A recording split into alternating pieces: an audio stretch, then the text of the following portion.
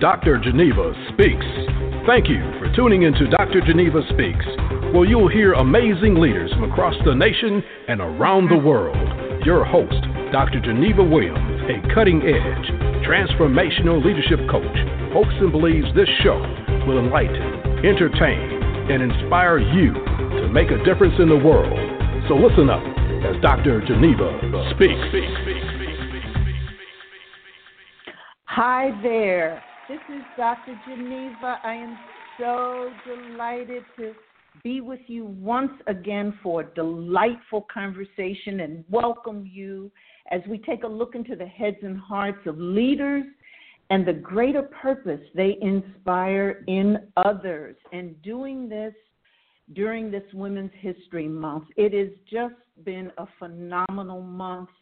You know, I've had some great guests from all across the country, and I'm so delighted with our guest today. And I want to remind you that we do have conversations with top leaders for leaders, and that we explore the thinking of today's CEOs of corporations and presidents of nonprofits and chief of everything entrepreneurs who are leading their market, their organization, and doing everything they can to ignite, to impact in the community. So we hope this show will continue to ignite your soul and have you look at life and leadership through an entirely different prism. You know, I do believe that great leaders have an inner fire that ignites their soul and inspires others to greater purpose. And it's so delightful to have the conversation with leaders and discovering the obstacles they face and the failures they bounce back from and their personal stories. It's so great to learn what makes these leaders tick and what ticks them off and hear what breaks their heart and what they're doing about it. You know, I always say that leadership today is tough and can feel lonely at times, but it's my hope that this podcast will refresh you, guide you, and inspire you on your journey to greater purpose. Ignite that impact. You know, I just think it's so appropriate that for our last Tuesday here in Women's History Month, you know, it's a month now. I remember when it was first a day, and then it was a week, and now it's a whole month to celebrate and recognize and really champion the extraordinary achievements that women have made, women that you know about, women that you've never heard mentioned, everyday women just doing their thing. I think it's so appropriate, and we've talked to some fabulous women in this month, but I'm so delighted that we'll be closing out Women's History Month with having some real conversation about how women can design or redesign their life. And I have someone special, Zara Green, with me. She's an author, speaker, and trainer specializing in personal growth, resiliency development, and individuality advocacy. Oh, we're going to learn all about that. This is going to be such a wonderful, wonderful experience. Zara is certified as a Heal Your Life workshop leader. Isn't that phenomenal? She is best known for helping others to understand individual temperaments as a key factor of healthy, productive life management and helping to empower women to always make their next decision better. She's also known for her popular Grown is Sexy teachings, focusing on healthy relationship choices founded on love of self, respect of others, taking personal responsibility, and loving in the grown zone. We want to hear about that, and that's a no-nonsense guide to making healthy decisions in the quest for loving romantic relationships that hold high the values of honor, esteem, and respect. And particularly for women, Zara Green has garnered a passionate and vocal following for her teachers, for her teachings. So we're going to want to hear more about that. And if you're interested in becoming someone who follows her, who watches her, who learns from her, we're going to give you the way to do that today. Zara is a native of and a former director of public relations for the city of New Orleans and a graduate of Xavier University, one of my favorite places. She's also an author, having written Living in Harmony, the art of understanding thoughts and behaviors and living and living by design, how to freely be who you are. What a wonderful, wonderful, wonderful guest to have as we celebrate and close out Women's History Month. Zara Green, welcome. Welcome to you, Zara. Thanks for being here with us, and I'm hoping that you'll be able to enlighten us. How are you, Zara? I am doing very well. Thank you so much for having me. How are you today? Just great. It's just my delight to have you. I've heard so much about you and this whole idea of leading women to live by design. It's just something that I think strikes a chord probably in every woman. Tell us a little bit about what leading women to live by design means. What's that all about? Well, we have people lumping us in buckets everywhere. It's been happening from the beginning of time. As a woman, we're told that we're supposed to be a certain way, and every decade, then we break free from different shackles. And so what I'm saying is there is no one way for a woman to be. There are no things that we are supposed to be.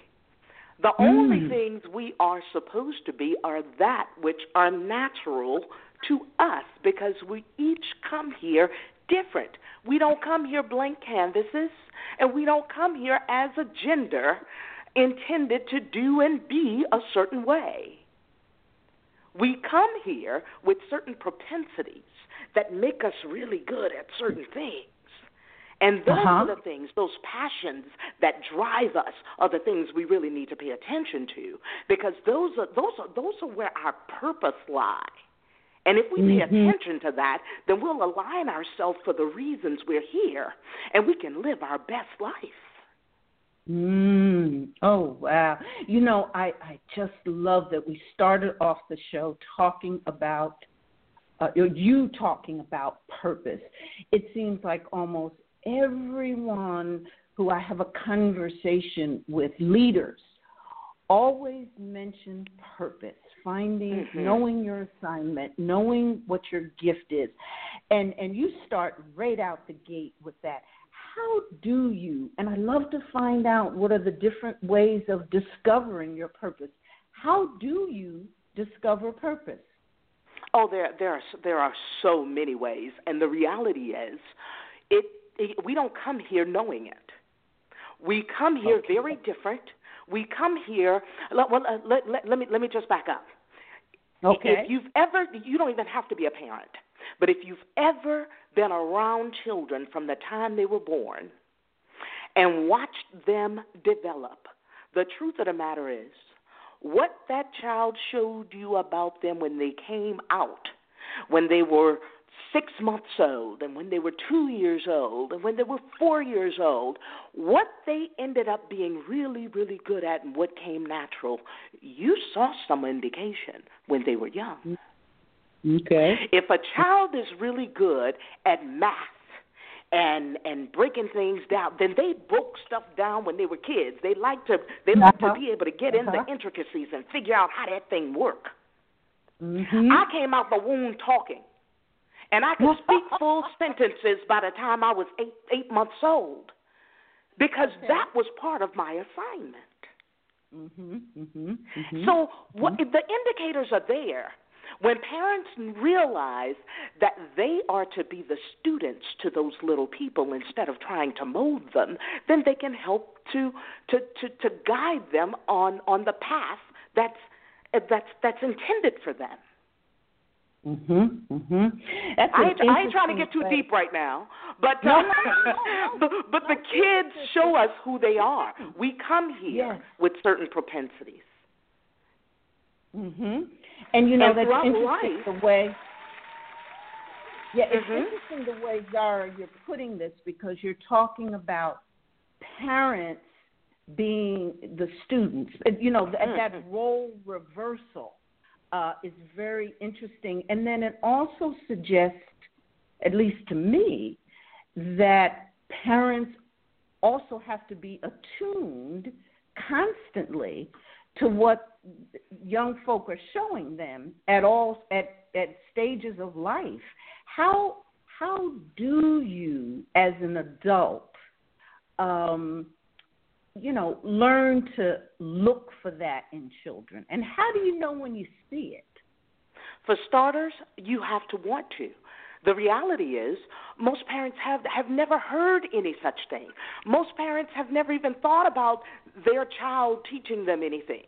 Most parents think that it is their responsibility to take these little people and to mold them into something productive, rather than allow them to teach them who they are and then guide them. You can keep them safe while allowing them to explore the world in the ways that they need to explore the world. That's how children learn exploring. And once you see what, and you do have to know what to look for, and there are different systems for that, and I've created one. That's exactly, my system asks one question: what is your priority? Because we all have certain things that are more important to us than others. And in this system, I just break it into two categories: a red zone, and blue zone. And then I break it down just a little bit further. In the red zone, then there's goals and ideas, and in the blue zone, then there's people and tasks. And when you understand that people, for the most part, will fall in one of those, and then they'll be pulling things from other stuff, but there will be some predominant. And when you know what kind of characteristics and stuff that falls under each one of those, then it becomes easier. Then you're looking at somebody and you're able to say, oh, they're very people-oriented. Okay, well, I'm going to have to make sure that I'm gentle and that I'm taking care of the people around them, because that's important to them. Yeah. If you don't know that, then you're likely to step on some people. Now, you've given us a whole lot, because, I do definitely want to hear about red zones and blue zones and priorities. But before we do that, I've got a whole system. They can learn more about that at ZaraGreen.com. And the program that really talks about that right now is Drama-Free Zone, to be able to create a drama-free zone in your household by everybody understanding each other from a temperamental level. Now, give us that website one more time. ZaraGreen.com. That's ZARA, green like the color.com. That's my site by myself, and then I've got another with the business with my husband. Okay. And you we'll want get to to that too. Website? I can. It's the Grown Zone. It's GrownZone.com, and that's a relationship education site that my husband and I run. That's our business. Okay. All right. So you got a lot of stuff going on. So Zara, now I want to get back for a moment, just for a moment, to this whole notion of as a child, as children, showing us who they are at a very young age. So tell us a little bit more about your childhood and growing up. You said you came out talking. So were you supported? Did your parents know that you were going to, have all these fabulous verbal skills and know how to communicate? Tell us a little bit about your childhood and how you became a woman who designed her own life. Well, that while many of us try and run from hardship and difficulties, that's really because we don't understand it. Where somehow we got the lesson somewhere that life is supposed to be easy, and that difficulties are of some evil force somehow. When the reality is that's really where the character is built. That's where you really figure out what your strengths are. When the pressure is on. So when I was a kid, I came out talking. I believe in every family there is what I call an invisible dividing line, where some people fall on one side and others on the other side, and that's typically how they fall most of the time. And in my family, it was me and my father on one side, and it was my mother and my brother and sister on the other side. I later realized that didn't have as much to do with how much we just didn't like each other, as much as it was that how much aligned we were, and we fell on the side based on how much we thought alike. Our perspectives were alike. We had the same a lot of the same temperamental tendencies. So when I came out, I had an older brother and sister. My sister, and it's my brother is 5 years older, sister is 7 years older. So I really felt like an only child. My mother is a very mild blue zone woman. My father is a very excited red zone man. He's extroverted. He's loads of fun. He's goal oriented. He's just he's that dude. And my mother is very mild, and so I came out just like my father, whereas my brother and sister are just like my mother. Needless to say, I became a challenge for Mama because she thought she had this parenting thing. She had these two kids who were obedient. They did exactly what she told them to do. They were just mild. They were quiet. They sat in church. They didn't give her any trouble at all. And then came I. And I came, and I was a little, as she says, holy terror. In my mother's eyes, I talked too much. I was too busy. I was into everything. I touched everything. I was that child who was a little terror in my mother's eyes. Now, in my father's eyes, finally he had somebody to play with. He was excited as all get out about my showing up because we laughed about everything. Everything was funny, and to my mother, everything isn't funny. There's a time for everything. Y'all need to quiet that. That's my mother had boxes she put things in, and my father never fit nicely into any box, and I came out just like him. So at a very very young age, it was real clear that you were going to be you were going to take on the world and ignite the world, and you were going to have tremendous impact. It seems like straight from the beginning. So what got you into the work that you're doing now? Was there an aha moment as you got older, as you grew up? Was there something that happened, a particular event or a person that kind of put you right where you are now? My mother.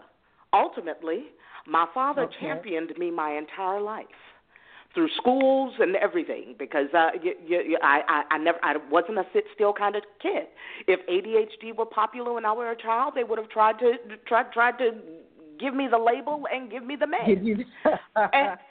And my father wasn't having it. He wasn't having any piece of it. So Daddy championed me, and against my mother sometimes, to say, leave her alone. She's just fine. There's nothing wrong with her. And we'll go to schools and tell them she's bored. You stop calling me. This is what you do for her. So as I grew up, I needed to understand my people. I needed to understand my family. I needed to understand how it was that a woman whom I knew loved me with everything in her, and there was absolutely nothing she wouldn't do for me. How is it that this woman does not like me? As a child, I knew that. I knew that my mother loved me dearly, but she did not like me. It was important to me as a child to be liked by my mother, and to be liked by my mother all the time. There were times when I tickled her till no end, but most of the time I got on her last nerve, and I was getting on her nerve just being me. Well, and because she didn't understand me, it was difficult for her to accept me. And I never wanted anybody else to understand that. So I got on I need to understand individuality track. And it's partly why I have a psychology degree. I see. Okay. All right. So that's so wanting to understand all of that. Well, if you are just joining us, I am just delighted to have Zara Green helping us understand leadership, the leadership that women take on to live by design, and also in the grown zone. And we were just talking about the events and what led her to do right here, right now, the incredible work that she's doing, understanding self, understanding individuality. Now, Zara, I want to ask you, you've got to give us a summary of your system, what is your priority? And you talk colors, you said red and blue. Can you help us understand what that means? And most importantly, how that relates to designing your own life as a leader? Well, self-leadership is not happening without self-awareness. Okay. All right. If you are not aware of your own thought processes and your own emotional processes and your own behaviors and why you react or respond to different things in the ways that you do, then you can't lead yourself out of paper bag. Now, there are many people who get really proficient in their professional lives despite not understanding self. Get really proficient, they make a lot of money, they continue to go up the advance in their professions, but their personal lives suffer because they don't understand themselves, they don't understand how to relate, and that's where the grown zone comes in. The grown zone is about relationship education and helping people to understand self and it being relationships coming from self-love and all the things that's an umbrella that a whole lot of things fall under.